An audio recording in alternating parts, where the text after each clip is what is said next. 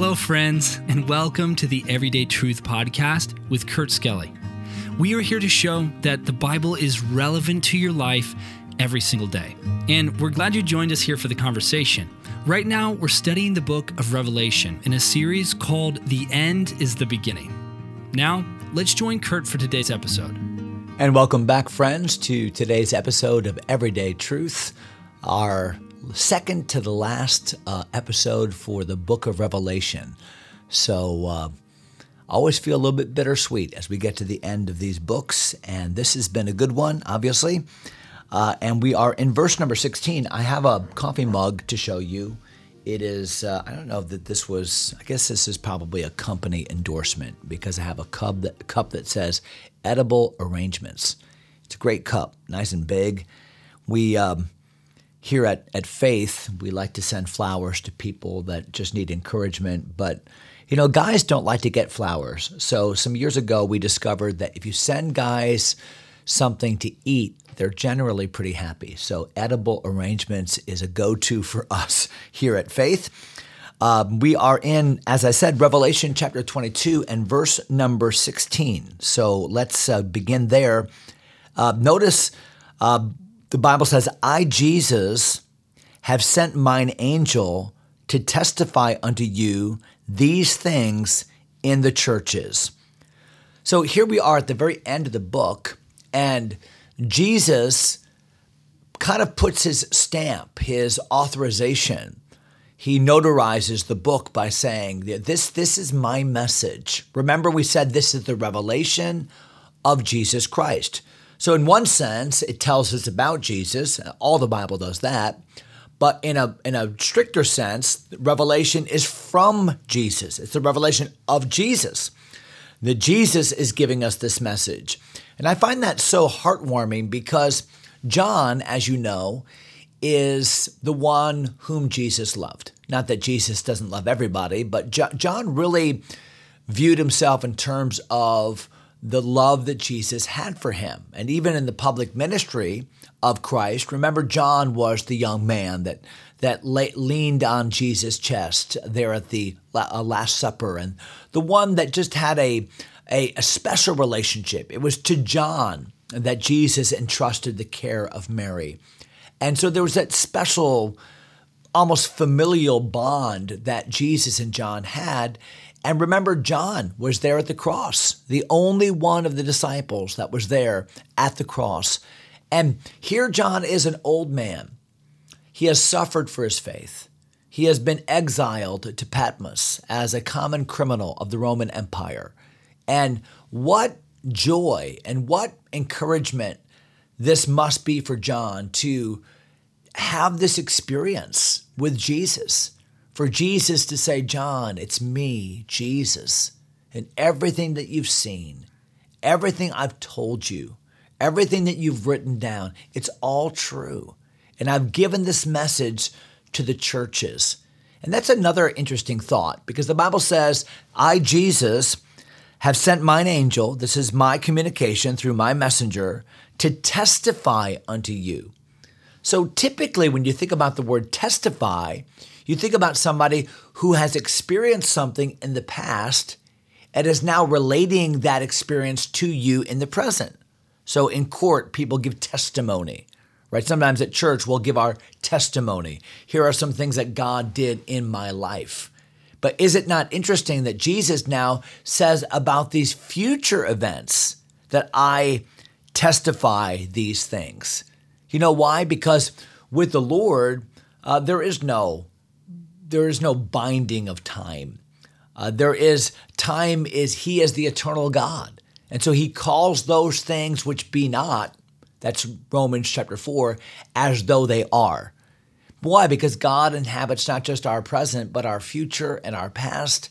And so he's able to testify even about things that are still future for us. What a wonderful confidence that ought to give us to know that our God is in control. So I, Jesus, have sent mine angel to testify unto you these things in the churches.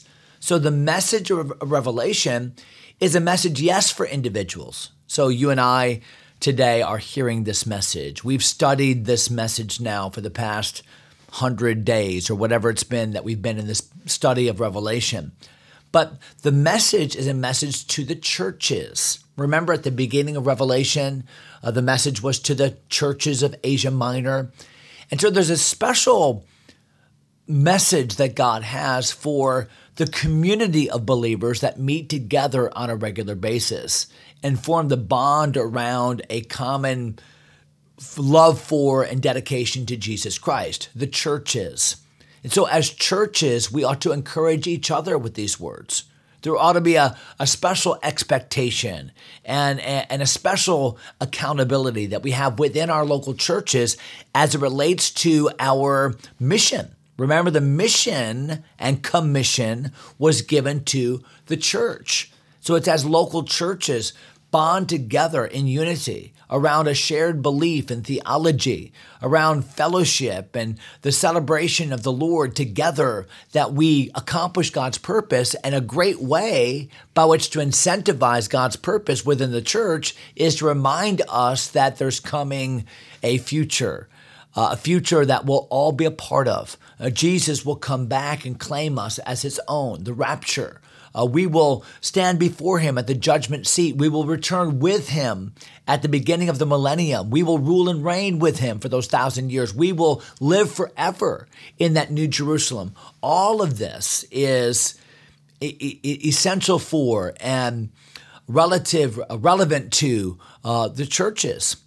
Look at verse number 16 again, where Jesus continues his testimony. He says, I am the root and offspring of David. Again, special words that must have had special meaning for John as a Jewish believer. He watched his own countrymen, the Jews, reject Jesus as Messiah. And yet, what does Jesus testify here? No, I am the root and the offspring of David. So think about that. I am the root of David. So I precede David. David owes his existence to me. I'm the root of David, but I'm also the offspring of David. So which is it? It's both. So as God, he is the root of David. As the God-man, he is the offspring of David to fulfill the promise made to David that of thy seed shall one rule and reign in Jerusalem. And we find that to be true. We see the fulfillment of that in the book of Revelation. And so what a great statement about his deity, about his messiahship, his fulfillment of the Old Testament Davidic promise. I am the root and offspring of David. And then the Bible says, and the bright and morning star. So in modern day, we don't pay much attention to the stars. It's one of the reasons why I think we lose a sense of the awe of God, because we're so used to man-made light and cities and night lights that we never really see the night sky anymore. Have you ever been in a camping situation or out on the ocean or someplace where there's just no natural light and or man-made light, I should say, and you look up and the stars are just so vivid, like you can touch them? Well, for 5,900 years of human history, that's the way people have gazed at the stars at night for 5,900 years. And as the night wanes on, as the morning approaches, that morning star appears. The planet Venus is the morning star. And that's a harbinger that the day is approaching. It's a harbinger that the newness of grace and mercy and everything that goes along with a new day is about to dawn. And what Jesus is saying here in Revelation chapter 22 is, I am the bright and morning star.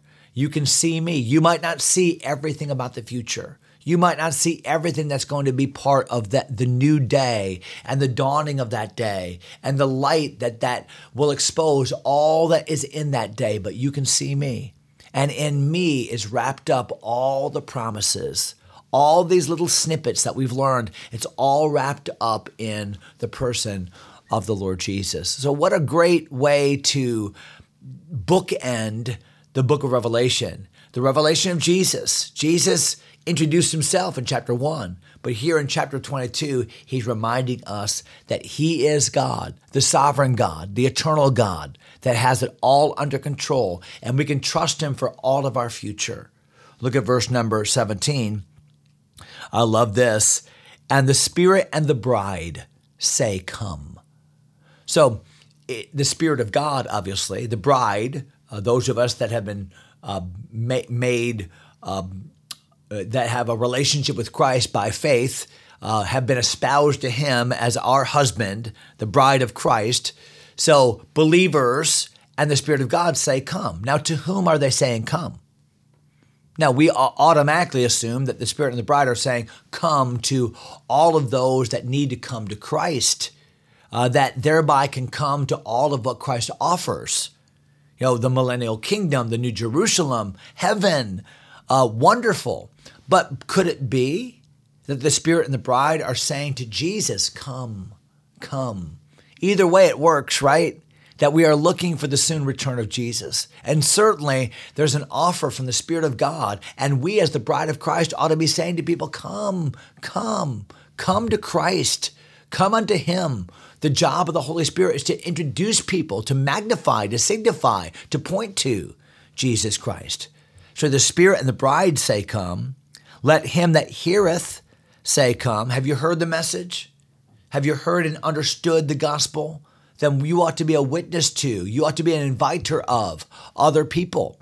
Then the Bible says, and let him that is athirst come. That's a direct invitation to someone that thirsts for God. Now, does mankind seek God in and of himself? No, the Bible makes that clear in Romans chapter 3. But God's grace has appeared to all men. And if God's grace is stirring in your heart, don't resist the grace of God. If there's that emptiness in your life that says, I need to know God, I have a hunger to know him in his fullness, then let him that is athirst come. That there's an opportunity to quench that thirst. The water of life is Jesus. Jesus himself used that metaphor. Look at verse number 18 again, verse number 17 again. And whosoever will, don't you love that? And whosoever will, let him take the water of life freely. Whosoever will. What is requisite for us to come and be saved? A desire. Will you make that choice? God has done his part. He sent his son. Jesus has done his part. He's paid sin's penalty. The Spirit has done his part. He's done a work of conviction in your heart. Now, your part is to agree, to say yes. Whosoever will, let him drink of the water of life freely. See, there's the freedom that we have. There's the gift of God, eternal life. There it is. It is ours for the taking, but the choice belongs to every individual person. So a great appeal at the end of Revelation that you've read this book, you've considered these awful plagues, and you've considered a life without God, which is an awful life. And then you've considered the grandeur of what heaven is and all that God offers, and to think about Christ and who he is, and to say yes to him, whosoever will. Red and yellow, black and white, makes no difference. Old, young, rich, poor, male, female, Jew, Greek, makes no difference. The ground is level at the foot of the cross. You can come to Christ. Well, next episode, we'll finish it up. We'll start in verse number 18 and finish out the book. So, thanks so much for your faithfulness. Hope you'll join us. God bless you today. Have a great day in the Lord, my friends. Thanks for taking time to listen. If you enjoy Everyday Truth, go ahead and subscribe to the podcast or share it with a friend. Until next time, God bless.